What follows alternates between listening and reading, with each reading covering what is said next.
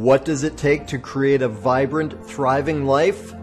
First, the sad news is that Thoreau was right.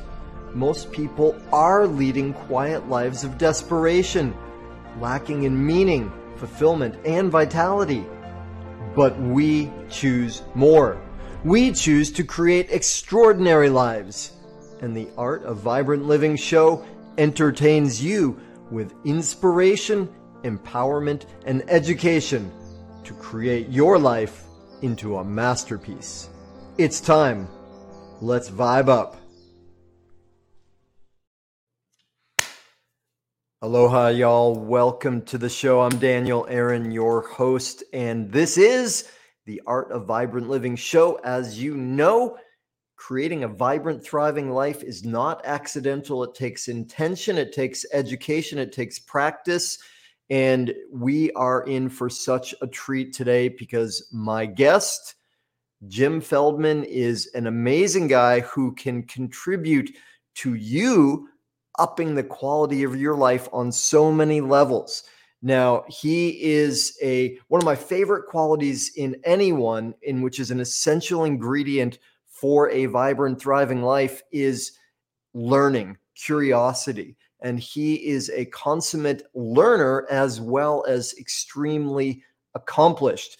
To that end, he's written 16 books, done more than 1,000 presentations, is a certified public speaker. He created the Shift Happens empire, I'll call it, which is a beautiful platform for taking what is obvious in the world, which is change is happening all the time.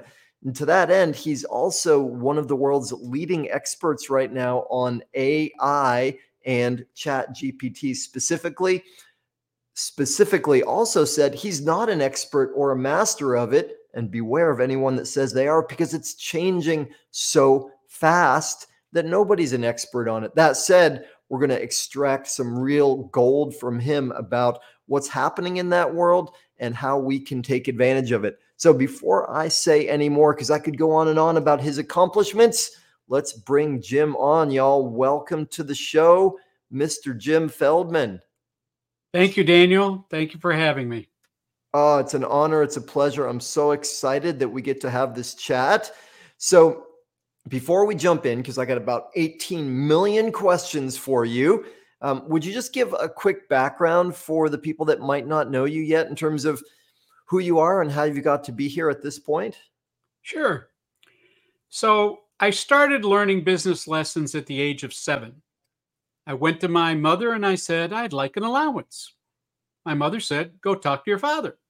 I went to my father. I'd like an allowance. Go talk to your mother. The first business lesson was get all the decision makers in the room at the same time. They didn't want to give me any allowance, but they gave me ideas on how I could earn money. Second rule, when your customer or your client says your prices are too high or we're not interested, ask them what it would take to use your services to help solve their problem. Let them tell you what the problem is, and you can help become the solution because they're going to give you solutions quite often. In the case of my mother and father, they said, go wash the car, go mow the yard, go open up a lemonade stand. Well, the lemonade stand appealed to me, so I went outside and I saw up and down the street lemonade stands for as far as the eye could see. It was 100 degrees outside, and I decided that wasn't a good idea. But I thought about it. I went to my mother and I said, next time you're going shopping to Shopper's World, which is like a precursor to a Sam's or a Costco, I priced out bulk lemonade, bulk sugar, bulk paper cups, and bulk Ziploc bags and created Mom's Lemonade Kit. And I sold them to the mothers at night because I solved the problem. The problem was their kids were running out of lemonade. Mom would have to go to the store just to buy more lemonade mix. I saved her the trip. So I was the solution to their problem. And at the end of the summer, I had $351 in the bank. And I have been a serial entrepreneur ever since. Beautiful. All right. Well, so that's a concise intro and delivered some great lessons there already. So I'm curious though. This is a question that I love for myself, and it's something I play with my own daughter, who's 16 right now. And what do you think is the relationship between what I call vibrant living or having an extraordinary life and entrepreneurship? Well, I think entrepreneurs have to understand that failure is the second cousin to success. Hmm. And when you look at the great successes of the world, Walt Disney and Charles Schultz were basically thrown out of school for doodling. Babe Ruth was the strikeout king the same year that he was the home run king. So it isn't the fact that you wake up with one idea and it works. You have to be resistant. You have to foster a willingness to experiment, to reiterate, to refine your approach until you get what you want. And that's a very important lesson to learn with AI and ChatGPT. All right. Well, you opened up the can of worms. Let's have a little worm feast then. I am with you. So here's what my observation is, and I'll just start with this, and then you can clarify here. I'm seeing out in the world, there are people that say, I don't want to get into that stuff. It's scary. I don't know. I don't trust it. It doesn't seem real. There are other people that say, wow, that's cool. I have no idea what to do with it. And then, of course, there are a lot of people that are like, well, this is coming. I can fear it. I can get into it. You, like me, are somebody who sees what's happening in the world, dives into it. I love the phrasing I heard as a label for you called the nowist, right? Which to me, along with shift happens, says, hey, things are happening in the world. Let's get with what's happening now. But what would you say, just as a starting point to giving us an overview of what is happening with AI and Chat GPT, and if people are wise in their vibrant living, how would they want to be looking at it? Well, you hear a lot of people saying, if I do that, it's going to take my job. ChatGPT and AI is not going to take your job.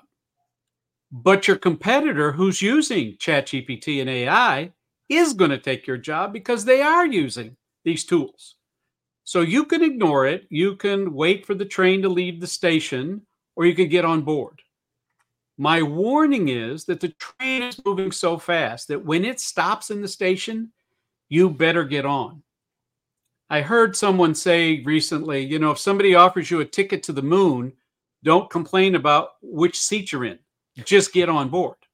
And that's the same thing with ChatGPT, AI, Jasper, Bing, Watson, whichever format you try to play with. It is an amazing tool, but it's like fire. Fire can cook your food, fire can heat your house, and fire can burn you. So be very careful. And the first thing I would say to everyone listening is trust, but verify, because ChatGPT and everyone else that's out there doesn't check their own work. That's your job. It doesn't make decisions for you, it gives you alternatives, it gives you things to think about. But what's between your ears is still more powerful today than anything else that's out there. But what it has done is it's allowed to turbocharge your brain to come up with things quicker, smoother, faster, point you in directions that you hadn't thought of, and leverage your wisdom to make more money, save time, and in fact, be a better problem solver. Beautiful. Yeah, I'm with you on that. So, I mean, to me, it's in some ways, it's like it's the same standard business advice, which is it's great to delegate, it's great to have assistance, but you can never abdicate responsibility. Um, so, what would you say in terms of with using Chat GPT? What's if somebody is new to the conversation, and we're definitely going to go deeper because I know you got a lot of experience, but if somebody's new to the conversation, maybe hasn't even started to use it, what would you say in terms of how to start and what how to get into it? So let's focus on just ChatGPT. And the reason I'm focusing on that is because that's got the greatest number of users. Hmm. They reached 1 million users in 5 days. It took Netflix 3.5 years to get the same number. That's not to say that you shouldn't look at or consider the other ones that are out there, but we don't have enough time to go into everything. So let's just say with ChatGPT. So ChatGPT has two versions. It has a 3.5 version, which is free, and a Chat version 4, which is $20 a month. Pay the $20 a month. The difference is night and day. You have all kinds of tools and accessories. And let's face it, OpenAI, like any other company, has invested in this business and they're trying to recapture some of their money. At $20 a month, you can't hire an assistant. It doesn't take breaks. It doesn't ask for health insurance. It doesn't complain. It's available 24/7. It's the smartest assistant you're ever going to hire. It speaks 39 languages, has got all of these tips and tools at its beck and call as long as you trust but verify. So the short and the long answer is pay the 20 bucks, sign up for it, and get on board the train. Perfect. Yeah, I'm with you. And like for me, one of the best features I've found with it so far is simply asking questions. Like one of my favorite ways of using it, and I'm a total novice with it still, but one of my favorite ways of using it is just to say, what else should I be thinking about? This is what I want to do, right? Whether it's create an email or design a landing page or think about different ways of looking at my business. This is what I want to do. What else should I be thinking about? And questions to me are one of the keys to life, from that basic concept of ask a better question, get a better answer, use the brain in an intelligent way. So how do you use Chat GPT in terms of questioning and getting different perspectives? So the first thing that I do with ChatGPT is I gave it a name. I gave it a name so it has a personality, and I talk to it like it's the assistant sitting next to me. Now, let's suppose that you hired this really bright assistant. You've still got to train it. You've still got to help educate that assistant on how you think, how you'd like your answers returned, what kind of research backup you expect. So you say all that to ChatGPT. And so when you say asking questions, the questions are referred to as prompts.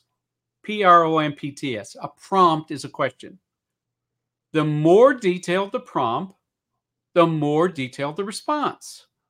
And I've discovered that the more emotional you make the prompt, the more focused the response. So I'll say to my assistant, who, by the way, I named Mr. Spock, because Mr. Spock was the ubiquitous, logical, unemotional individual in Star Trek that was always the go to person. So I say, Mr. Spock, I'm thinking about a podcast, and the podcast is going to be put out there where there's thousands and thousands of podcasts. What would make my podcast unique? And who do you suggest is my target audience? And what day of the week do you think would be the best day? And what time during that day would you suggest? And how long should the podcast be? Should it be active, passive, interactive? So let's start with that. And I'd like you to give me the bullet points in the hierarchy of needs versus solutions. And I hit the button. And all of a sudden, ChatGPT almost instantaneously starts writing. Now I go down the list and I go, wow, number 4 is interesting. So I'll copy number 4 and I'll put it back into the prompt. And I'm saying, using above number 4, reiterate the question, please expand it and give me examples of what you're talking about. That's the way you would talk to an assistant. If the assistant came to you and said, here's all my research, and threw it on your desk, and you'd say to the research assistant, well, what were your conclusions? Well, you didn't ask me for conclusions. I haven't read any of this. So help train your assistant to read and understand the information that they're giving you, and then refine it and start the laser. You've all heard about sales funnel. You sort of bring it down. That's really what you're doing with the prompt. You start here and you just kind of bring it down into that laser focus. Yeah, that's beautiful. Um, eh, this is a strange analogy. I'm curious if this will make any sense to you. Years ago, when I first discovered that TV is different now than it was when I was a kid, that they upped the quality with television, I heard about this show called House MD. And because I was a longtime fan of Sherlock Holmes and all those stories, and I learned that House MD was based on that, I was like, all right, I'll check it out. And I checked out the show. And for those who don't know the show, House MD is a doctor, and he's like the most brilliant diagnostician ever. And and you're nodding. Do you know the show? I do. Yeah. Okay. So he brings together, and I'll just continue a little bit for those who might not have seen it, but he brings together a team of assistants, and basically he gets them together and says, okay, we've got this really big problem. Let's talk about it, everybody. And he asks them questions. And, and what I saw from it is 99% of his process is just to get a dialogue going, just to get them to prompt him with different ideas and different ways of thinking about it. And for me, since I've been playing with ChatGPT, that feels like a lot of what it is. When I reach a point where I'm like, I don't know what else to do, I don't know how else to think about this, then I go over to my assistant, who, thanks to your advice, I have named SS, meaning Strategy Sage, right? I say, hey, SS, this is what I've got so far. What am I missing? Can you analyze this for me? What else should I look at?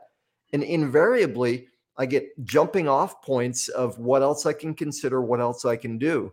Does that make, what do you think of that in terms of an analogy?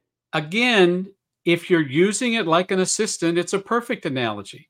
Hmm. Sometimes I will actually say, hey, Mr. Spock, help me craft the questions because I'm not getting the responses I'm looking for. So what am I saying wrong to you? And once again, it comes back and basically says, hey, dummy, I told you how to do this. You're not doing it. Follow my directions. And while we make light of that, remember ChatGPT and all the AI is based on language.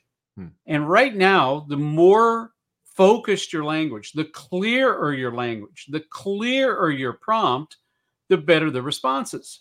But if you don't get what you want going in, ask it again.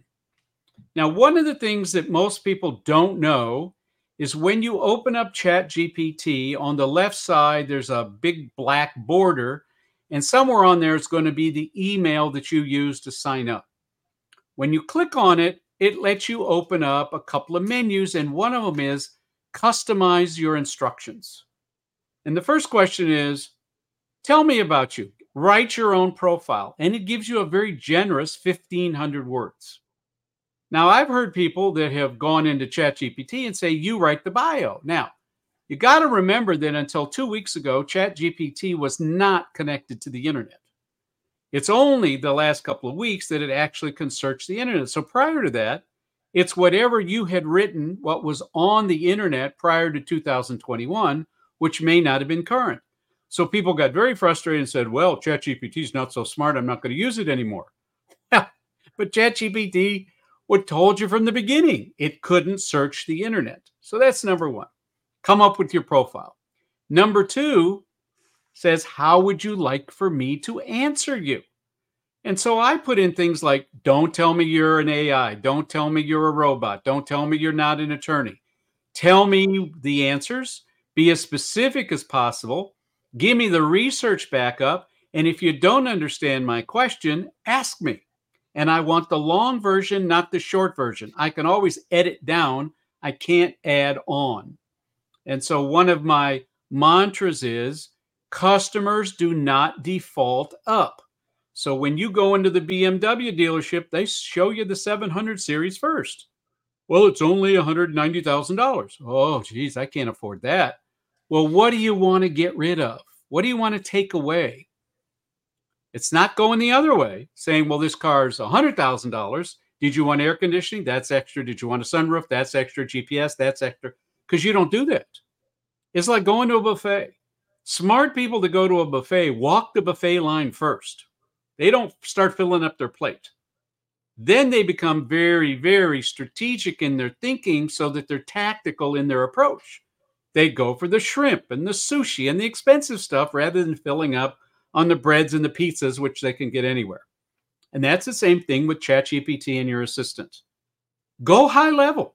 Make the question as difficult as you can, as specific as you can, but then let it come back to you so you start to refine and get those bite-sized pieces that make going to that buffet worthwhile. Nice, beautiful. Well, it's like so many things. It's the way you use it, the approach you take to it, and the learning process. So I'm curious for you, Jim. Then, what attracted you to it? Like I mean, a lot of people, myself included, are using it, experimenting with it. There's some people that are afraid, and maybe they're going to warm up to it now because it's there for us and inevitable that we're going to need it. But you seem to like really go deep into it. Why was that? What motivated you for that? Well, part of it is I go deep into almost everything I do. So I'm not someone that just puts their toe in the water. And when I realized that ChatGPT was on a trajectory that got over 1 million users in 5 days, I had been kind of playing with it and hadn't spent the $20 and was just kind of using it to write emails and stuff. And all of a sudden, I'm going, wait a minute. There's 1 million people signing up for this. This thing is going to be awesome. And I got to figure out how to control it. And I don't mean control it like take control, but control me to understand how to leverage it.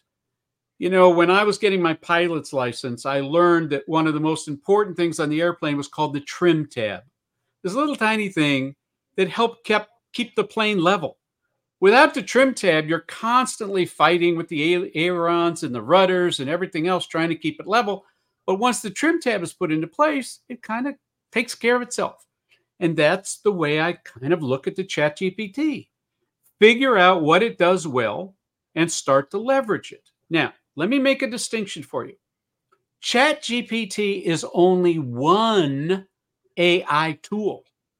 And there's a lot of AI tools out there that you can use to help augment what you get from ChatGPT. So let me walk you through a real quick one. Whatever I write in ChatGPT, whether it's a book, which I'm cranking out like every 7 days, whether it's a video, which I'm cranking out every 30 minutes, or emails, which I'm cranking out because I multitask, I run it through Grammarly. Grammarly has been around for a while, but it's now an AI tool as well. And Grammarly cleans it up for me because I've specifically said, I'm a businessman. I am considered an expert in many of my fields. This is how I want you to review the material. Then I take that material and I put it back into ChatGPT and I do something that most people have never thought of. I translate it to another language.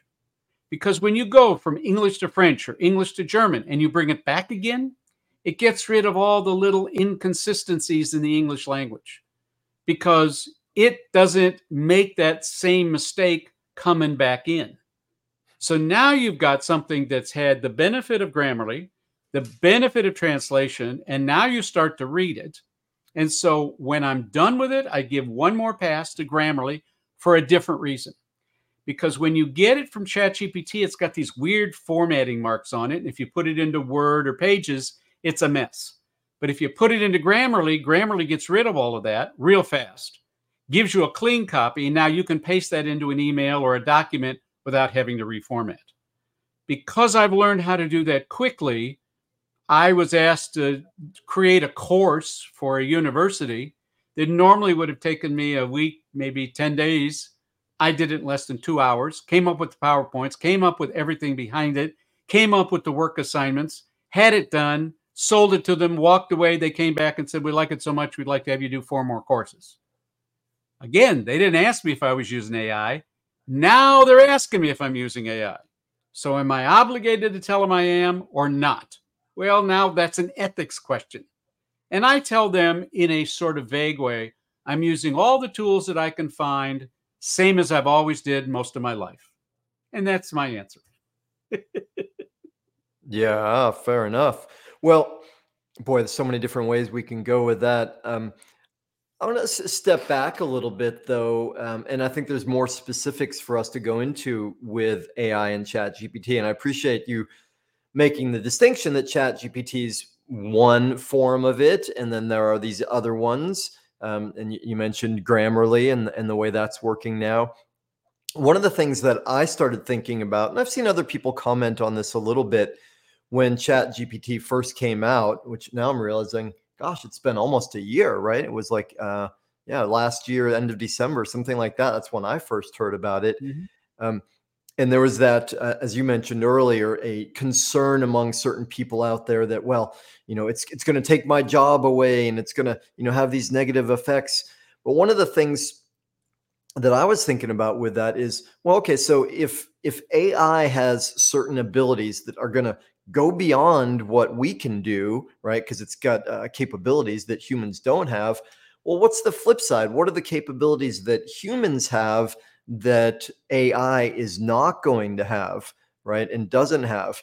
And I got some ideas on that, though. I'd love to, solicit from you your perspective if the question makes sense.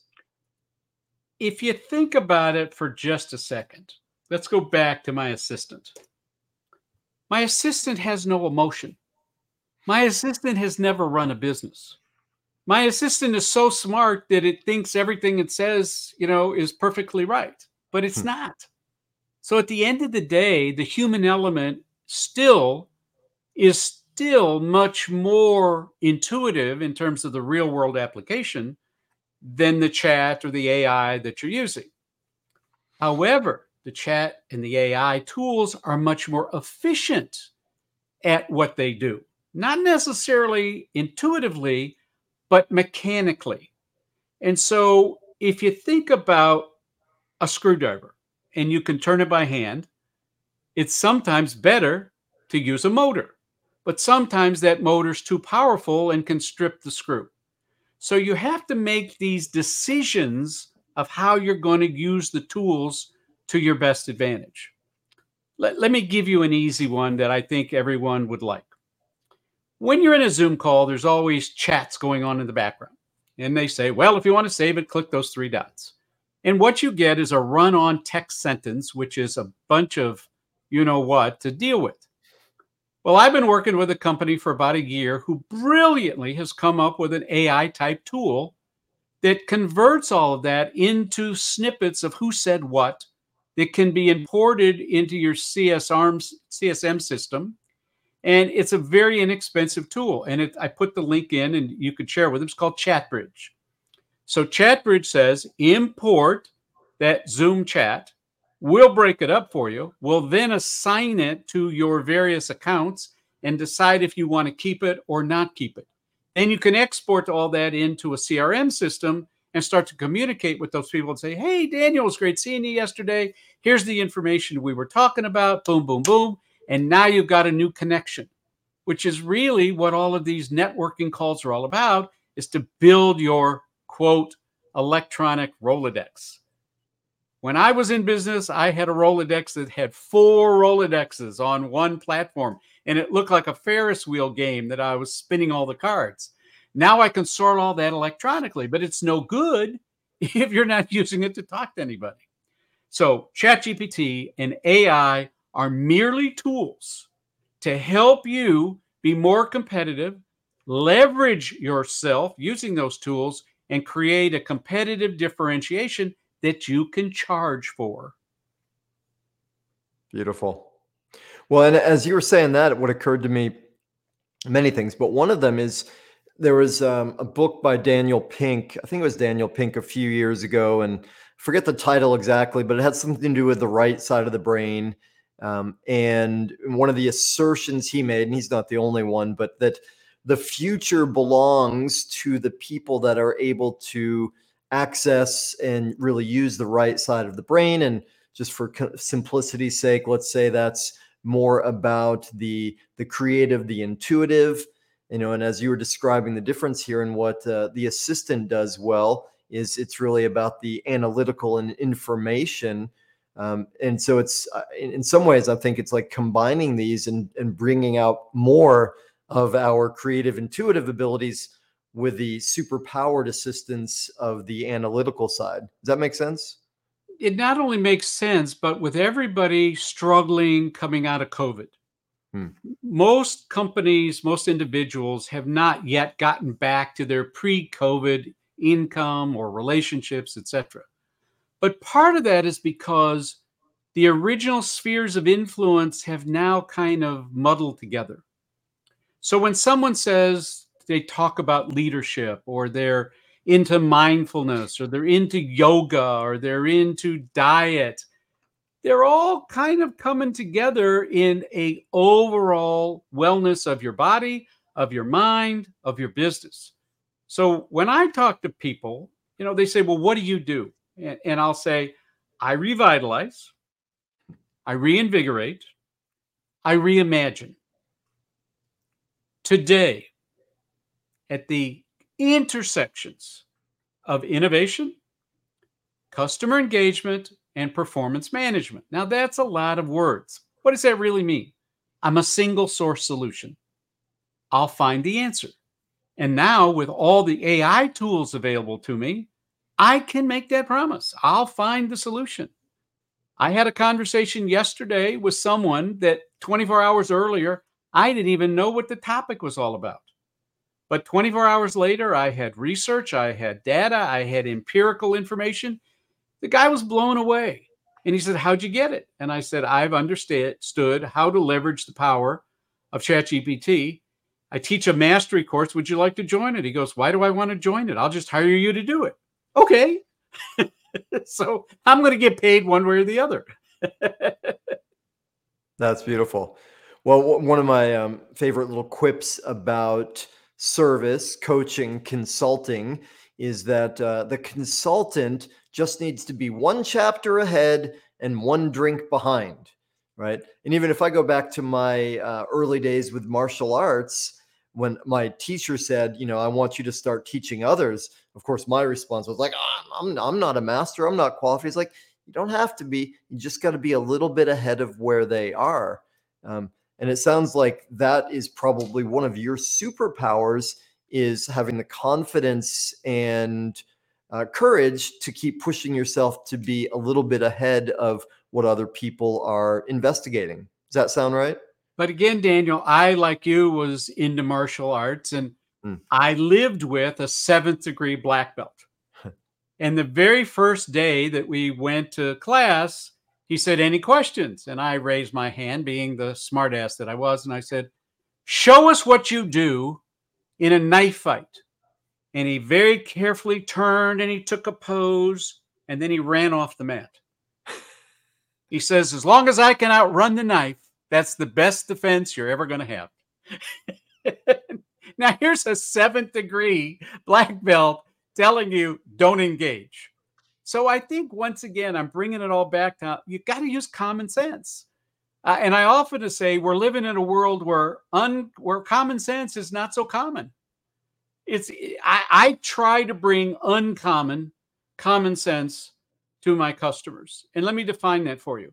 I view a customer as somebody who does a single transaction.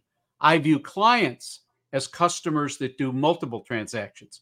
I'm always looking for clients, but they start as customers. Yeah, beautiful.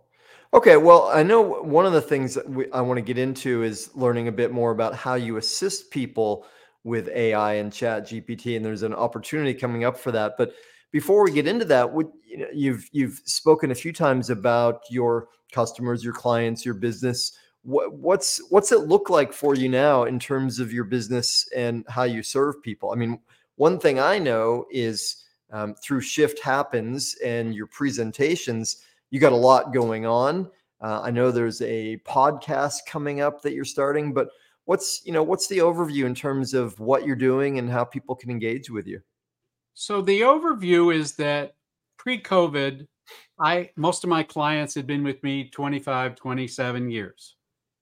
During COVID, because they were senior C-suite executives, they were pretty much asked to retire. There were mergers and acquisitions. There was general retirement in general. And so I lost most of them. Now we're coming out of COVID, and their replacements are younger people that have great educations but have no experience. They also have no decision making, generally speaking. And so everyone's afraid to make a decision. So I have had to pivot and try to teach people how to use these tools.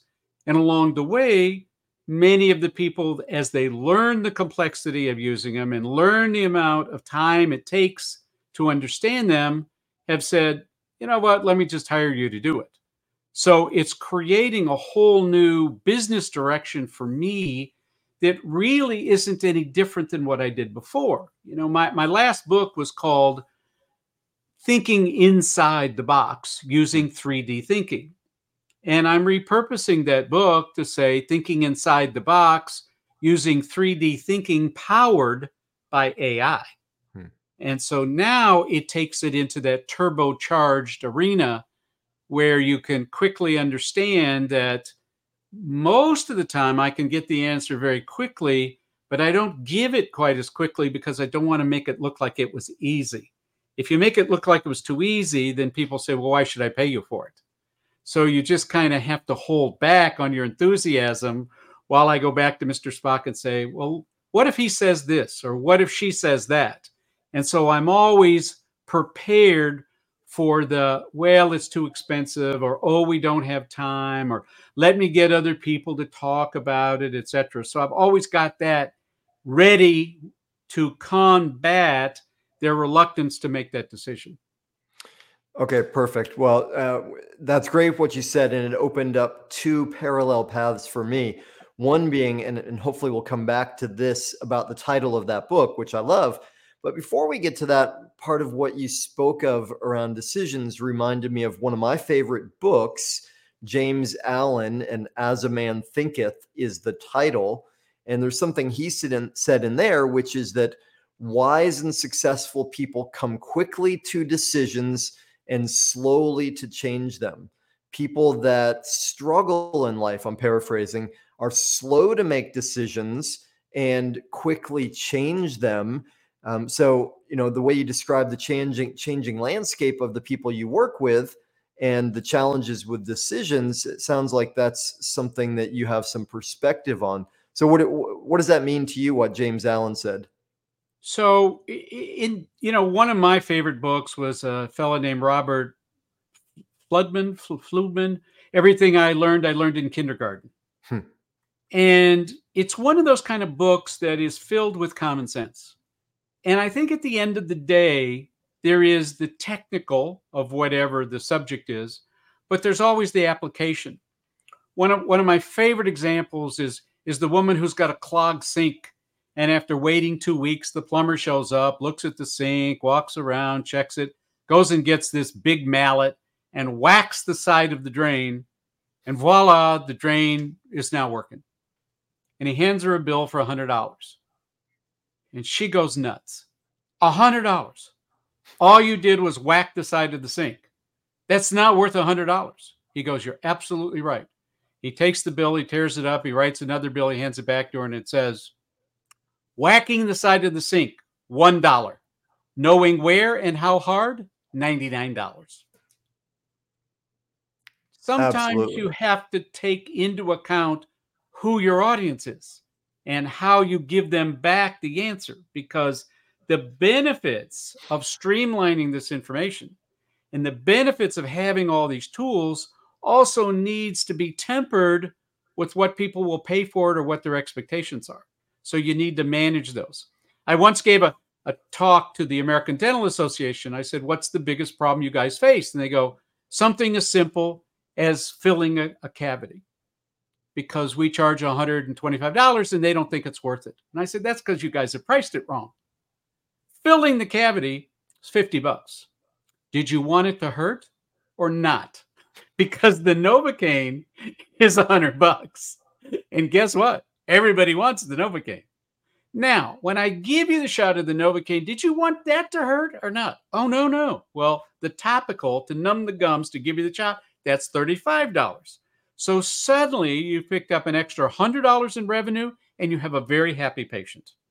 So think about how you package up this information and how you can use the leverage of AI and ChatGPT to not only monetize what you're doing, but to really put it into a perspective where your customer, your client, is happy to pay you. Yeah. which is a win-win for everybody when you do that. And part of the way I hear what you're saying is, well, one, it's about the perception that you are offering. It's about the framing. And let's stay with this for a minute, because a lot of my clientele, a lot of the people I serve, are coaches, healers, solopreneurs, and so many of them are in the process of moving away from charging based on their time, X number of dollars per hour. And part of what I'm often coaching them on is to say, well, what is the result that you give them, right? What's the real thing that they want? And, going back to the knock the side of the sink example, right? It's so important for the people I serve to understand, like, their own development and their process and their learnings and what they've overcome. That's all part of what gives them the authority or the credibility to charge what they charge to help people. So what do you say to people, or how do you help them to understand charging based on the result as opposed to charging based on time? I always charge by results, and I always pay on results. I don't care how long it took you. If you can give me the results in 5 minutes and they're the right results, good for you. If it took you 5 hours, not my problem.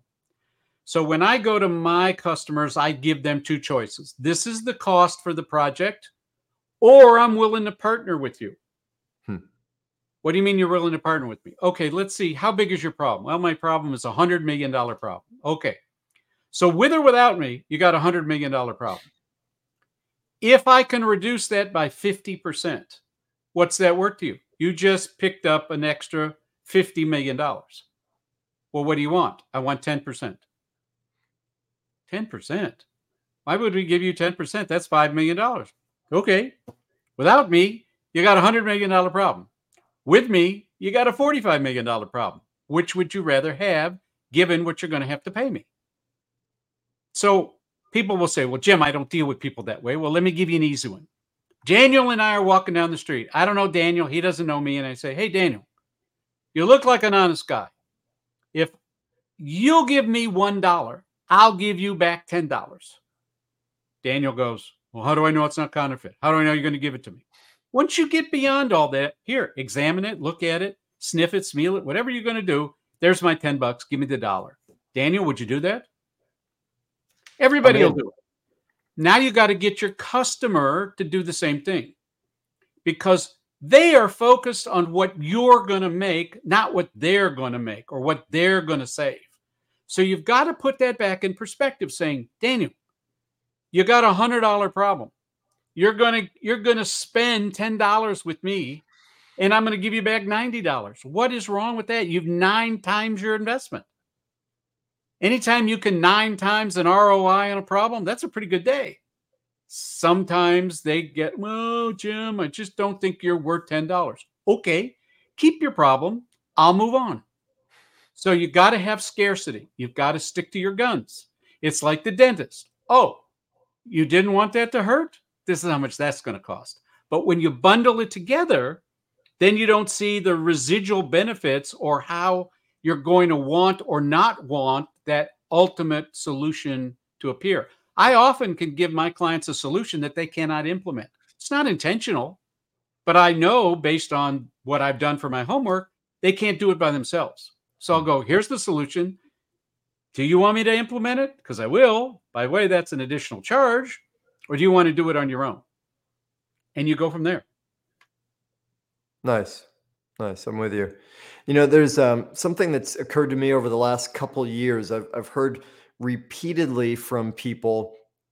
I don't know why. For some reason, I keyed in on this. I'm sure people have been saying it in my midst for years, but my reticular activating system just got provoked in some way. But there's this old phrase, and we're both big fans of language and its importance. Old phrase that we've heard so many times, which is, if something looks too good to be true, well, then it probably is. But the flip side of that in some way is, all of us, or most of us, are walking around saying, like, I would love to have this. I would love to experience this.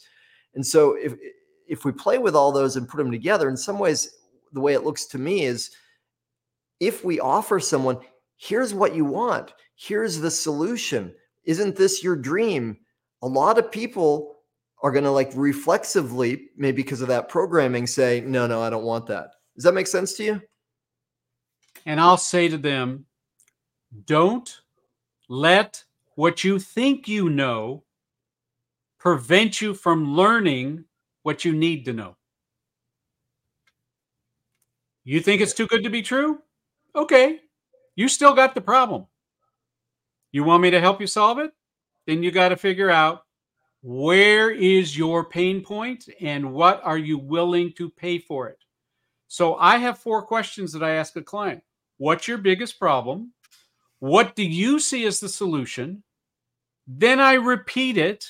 And then I say, what are you willing to pay for that? Now, here's an easy one. During COVID, many speakers couldn't go out and do live events. And so it all became virtual. That's how Zoom got to be so big. But during that time, they kept reducing and reducing and reducing what they got paid for. And so they became their own worst enemy. Because now, as we're coming out of COVID and the live meetings are coming back, the meeting planner goes, well, I didn't pay you that much money when we did it, on Zoom or whatever. And you go, yeah, but this is now live. I got to get on a plane. I got to stay in a hotel room. I've got to rent a car. I've got to do all kinds of other things that I didn't have to do before. So where do you see that you can still buy it as if I'm sitting in my home office versus I got to get on a plane or take a train or drive or whatever it is to do the live event? I had someone call me locally and say, we want you to do this event and our budget is X. And X was almost insignificant. And I said, let me just point out to you that if I take an Uber from where I am downtown Chicago to you in the suburbs and back again, I've lost money just on the Uber. So why would I do this? Well, are you busy that day? I said, it's got nothing to do with it. I'm still bringing you my intellectual property. You still found me. You're the one that has the need. Well, we're going to hire somebody that we can afford. And I said, let me paraphrase this for you. This meeting of your 200 top salespeople that have come in from all over the country are going to hear somebody who thinks that their content is almost worthless because they're willing to accept that very small fee that you're willing to pay them. And you're the one that's going to take the hit, not the speaker, because he or she's gone. But you're the one that made that decision. And are you willing to risk your job on that? Gee, when you say it like that, I better rethink that. Okay, call me when you've got a realistic number. Now, sometimes that realistic number is the way you package it out. So, for instance, in this case, this was a company that had a product that I could use. And so I said to them, all right, I'll tell you what, I'll take part of my fee in this product, and the other part will be in cash, et cetera, et cetera. And as it worked out, I really got a better deal for me than I would have gotten if I just had accepted his low offer on what they were willing to pay. Another rule of thumb, everybody's got something that they don't value as much as you do. Figure out what it is. I've done barter with my dentist to teach customer service to the dental office and how they treat their patients. And I've also made a big point of it. I go, if it hurts when I'm here, I'm not doing the customer service stuff. So you got to make sure that it doesn't hurt me. Okay, Jim. And I'll go in there and, swallow this pill and sit in this chair and listen to this music. And somebody will come in and massage your head and, blah, blah, blah. And then, hey, when are you guys going to start? Oh, we finished 5 minutes ago. That's great. Well, I love what you said in your response to that, I don't know, meeting planner, the one that was going to hire you and offered you that really low, insignificant fee. And part of the way I relate to that is something that I always say before I start working with a new client is, look, my commitment to you is to serve you, not necessarily to please you, right? And the way you put it just now is, you're like, well, let me paraphrase what you said to me. So you fed back to them their own thinking, which previously had been unaware for them, right? Which for us is like, well, that's a really non-common sense way of looking at this. It's a hurtful way. It's not going to get you what you want in your life and business. But from my perspective, it took courage for you you could have just said, okay, well, see you later, right? But you instead said, well, let me feed this back to you, right? So does that make sense in terms of the serving? I think any time that you can get somebody to realize what they're doing, Hmm. and then if they don't, feel free to remember this phrase: stop trying to sell your big ideas to small minded people. Hmm. It's a waste of your time. So if your time is not valuable, then you spend all this time trying to convince someone to do something, and then you end up regretting it. Instead, walk away. Instead, focus on those people that value your intellectual property, your ability to solve a problem, your ability to deliver a solution. And if they don't get it, okay, they don't get it. Move on. Yeah, nice. Well, and so much of what you described really is about knowing and owning your own value, right? And I think that's one of the biggest problems for so many people, especially people that are new into business, is that they just haven't owned that, right? They haven't possessed or really got their own value. So, as our time is unfortunately running out soon, um, what would you say? What would be a piece of advice you would give to someone who is needing to learn that lesson and understand their value more? Don't take this to be self serving, but this book, my last book, is without a doubt one of the best business tools that has ever been made because it represents 35 years of my thinking. It represents thousands of resources and it comes with an hour of consulting. So the way I priced out the book was you buy the book and somewhere, sometime, you can talk to me about a given problem that you're having. Now, somebody will say to me, well, Jim, you've just diminished the hourly rate that you charge. You're absolutely right. But along the way, my solution may be so good or so difficult that they ultimately hire me to help execute. So it's really a way for me to create a lead gen, to create a sales funnel because you got the book, you're reading the book, you go, wow, I would have never thought of that. I don't know how to do that. Let me talk to Feldman about it. And ultimately that works. So in the case of that meeting planner, one of the things that I said was, okay, you can't pay the fee. Are you going to have any kind of room gifts or any kind of takeaways? And she goes, yeah, we're thinking of giving him a coffee mug or this or that. I said, no, give him a copy of my book and I'll sign them while I'm there. So they ended up buying several hundred copies of the books, as well as giving me the product, as well as paying me a fee. And so overall, they both, my side and their side, thought they got the better end of the deal.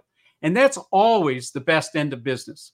When you believe you got the better end and they believe they got the better end, because that brings back a repeat customer. Beautiful. Well, and part of what I heard you say also is another principle that I so value in business, which is giving people more than they expect, right? Over delivering. So you're adding on the consulting with the book, is to me, that sounds like another way of saying, I want to give more, right? So I recently got a new client and I told her what my rate was. And of course, she went into cardiac arrest. And I said, what's been working with you so far? And she goes, well, I spent 12,000 on this and it didn't work. And I spent $15,000 on this and this didn't work. I said, well, what are you complaining about my fee? She goes, well, I've run out of money. And I said, okay, so how do we fix that? Hmm. She said, well, this is how much I can come up with. I said, tell you what, I'll take it. But I'm going to be able to see that you're starting to make money again. And when you make money again, then you still owe me X. Now, we could always say that she's going to not do that or I'm going to have trouble collecting it. But remember, I'm getting into her so much that she wakes up and says, I need to talk to Feldman. I know he can solve this for me. I have 2 sleepless nights. She's now getting, shall we use the word addicted to having me as her assistant. And I've said, I do this 7-week course in how to use ChatGPT. And no, no, no, no, no. I don't want to do that. I like being able to pick up the phone and call you. You solve the problem and I can move on to the next thing. Now, it turns out that what she has done is she has created this beautifully well-written book on wellness, 300 and something pages. And I said, let me help you promote it. So we're going to use that as a giveaway item initially for another promotion that we're doing. That will get her exposure. That will get her feedback. That will get her some distribution. And it's a win-win for everybody. We're giving away an expensive book. She's getting new customer acquisition without spending any money. She's going to get feedback because when we give it to those people, we're going to ask them to give an evaluation and suggestions. So you start to come up with a synergy that really becomes 1 and 1 equals 3. And anytime you have a 1 and 1 equals 3, everybody's happy. So to those people that are struggling in their coaching or any other businesses, I will say this. Number 1, get on board and look at ChatGPT or any of the others that are out there and see if you really want to learn to use it. But at least get familiar with it. Once you've made that decision, you could decide you want to take somebody's course. If you take a course, whether it's mine or anybody else's, do the homework. Do what they tell you to do. I do recommend you don't take a 1-day or a 1-weekend course because it's like drinking water from a fire hose. You'll get a lot of information from a lot of really smart people. You'll never be able to implement it because it's too much too soon. The advantage of our course is that it's 7 weeks, it's 2 hours once a week. It's 1 hour of material and 1 hour of reviewing what you did the previous week. So you're constantly walking up the stairs. You're doing one step at a time. And at one step at a time, you end up, because we help you solve a specific business problem. And typically the business problems that we're solving are giving people a 10 to 20x times investment on their ROI. So again, think about your own business, think about your own coaching, set that goal and make sure that they are doing their part. Because if they're not, you're the one that's going to get blamed for it. You're the one that didn't help them lose weight. You're the one that didn't help them have a better romantic relationship. You're the one that didn't teach them how to cook. But you say to them, hey, did you do what you're supposed to do last week? No. My kids got in the way. I had to take them to soccer practice. Stop. That's not going to work. So shall we just quit right now and I'll refund you your money? No. I want you to do this. At the end, they will thank you over and over and over because you held them accountable. So take the role of being that Sherpa, that mentor, and hold your own customers accountable. Hallelujah. So nicely said. Thank you. And to me, that's we haven't even spoken directly about leadership on this call. We'll have to have another at some point because that's a topic we're both passionate about. But to me, that's what I would call spiritual or noble leadership, is taking the responsibility to motivate and extract from your clients what they need to do, right? To actually hold them accountable to a higher standard, which is, of course, what everybody really wants, even if they don't realize it at times. I think that the more conversation you have with them articulating the problem, them saying, the reason I want to lose weight is because my high school reunion is coming up and I want to fit into the dress that I wear. Okay, now we got a certain date. Now we can work backwards and say, okay, you've got 9 months to lose 20 pounds. Anyone in the world can lose 20 pounds in 9 months. It's not that difficult. But you can't lose 20 pounds 2 weeks before the event. So as long as you're helping them with 1 pound, 2 pounds, 5 pounds, 10 pounds. When I was really, really, really heavy, and I mean over 500 pounds, people would say, well, you need to lose half your body weight. I couldn't picture it. But what I did is I said, I need to lose 5 pounds. And once I lost 5 pounds, I said, I need to lose another 5 pounds. And I kept losing 5 pounds, which goes to the old African expression, how do you eat an elephant? 1 bite at a time. How did you put the weight on? One meal at a time, one lazy afternoon at a time. So, from my standpoint, once I did it, I never wanted to go back because I knew how hard it was to lose it. And yet, I still feel every single day I could find another 20 pounds to lose somewhere. I could still come up with a way to eat a little better or exercise a little more because that's always running in the back of my brain. So I have kept my fat pants. I kept one pair. Hmm. And every time I'm feeling a little unhappy, I go put on the fat pants. And I realized that Daniel and I could fit in the fat pants together and there'd still be room. And I go, you see what you accomplished? Now go put on your regular pants that are feeling a little snug. You want them to start to look like your fat pants. And there's the goal. That that's awesome. Although I got to say, that's a cruel twist you brought in at the end of our conversation, because being a former fat boy myself, that's a whole realm of conversation there that has a lot to do with the art of vibrant living. However, because our time is just about up, I want to make sure we get clear on the course that you are about to launch into, because as I understand it, you have offered a generous discount for people in our tribe, my audience, right? Yes. So, would you say just a quick word about what that is? So it's a 7-week course. We're going to meet every Thursday for 2 hours. The class will decide what time and even move it to a different day once everyone agrees. The way it'll work is you'll be given an assignment. You come to the next class a week later. The reason we're picking Thursdays so you could work on the weekends. You come to the class and everybody talks about whatever challenges they had with that assignment. And then we get over that hurdle and then move on to the next assignment. So my partner and I have figured out that what we're offering with the individual coaching and everything is worth about $52,000. Now, we can claim that that's inflated. You can say that's realistic, but it's still a lot of money. We think the course is worth $10,000. Well, people coming out of COVID, $10,000. Okay. So we said, you know what? We'd really like to get this out to a lot of people. So we reduced the price to $29.97. But because we're on this podcast with Daniel, we've got a special offer. He's going to give you a code, and that code is going to reduce it another $1,000. So your total investment for 7 weeks of one-on-one group instruction and coaching and implementation will net to you at $19.97. And if you need some financing, we'll help you get that as well. But most people could put that on a credit card or put it into PayPal, where PayPal will let you make payments on it.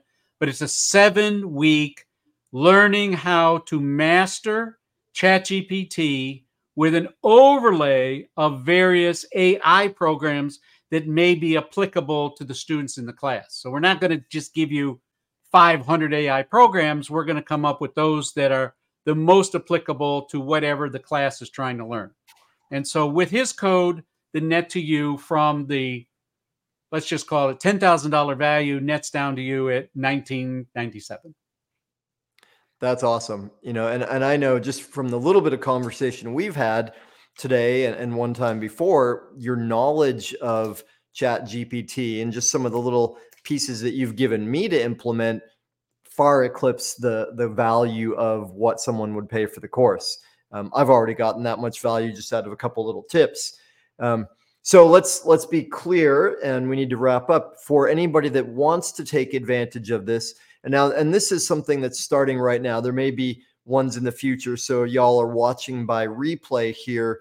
We're speaking on October 9th, and the course starts this Thursday on the 12th, right?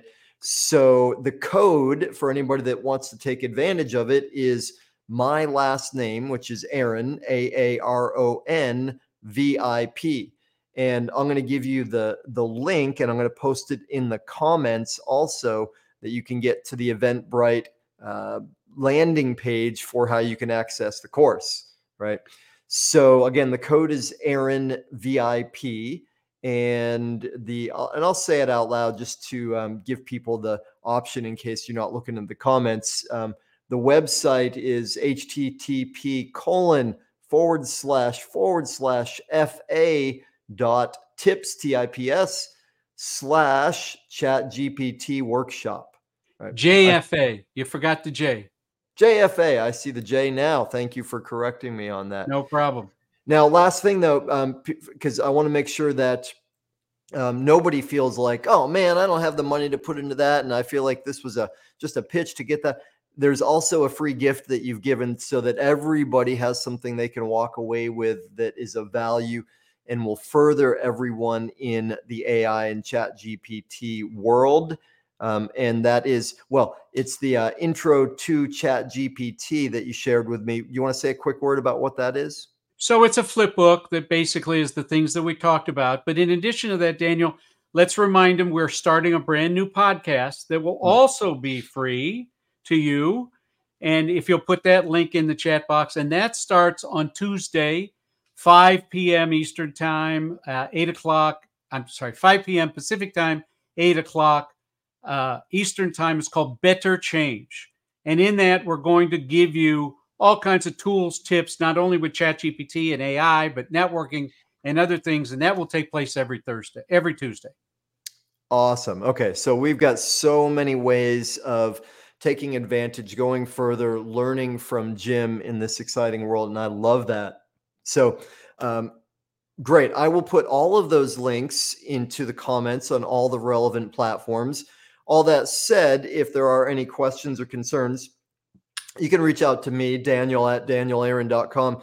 Jim, what's the best way for people to get in touch with you and connect? J Feldman, my last name, J as in Jim, Feldman at shifthappens.com.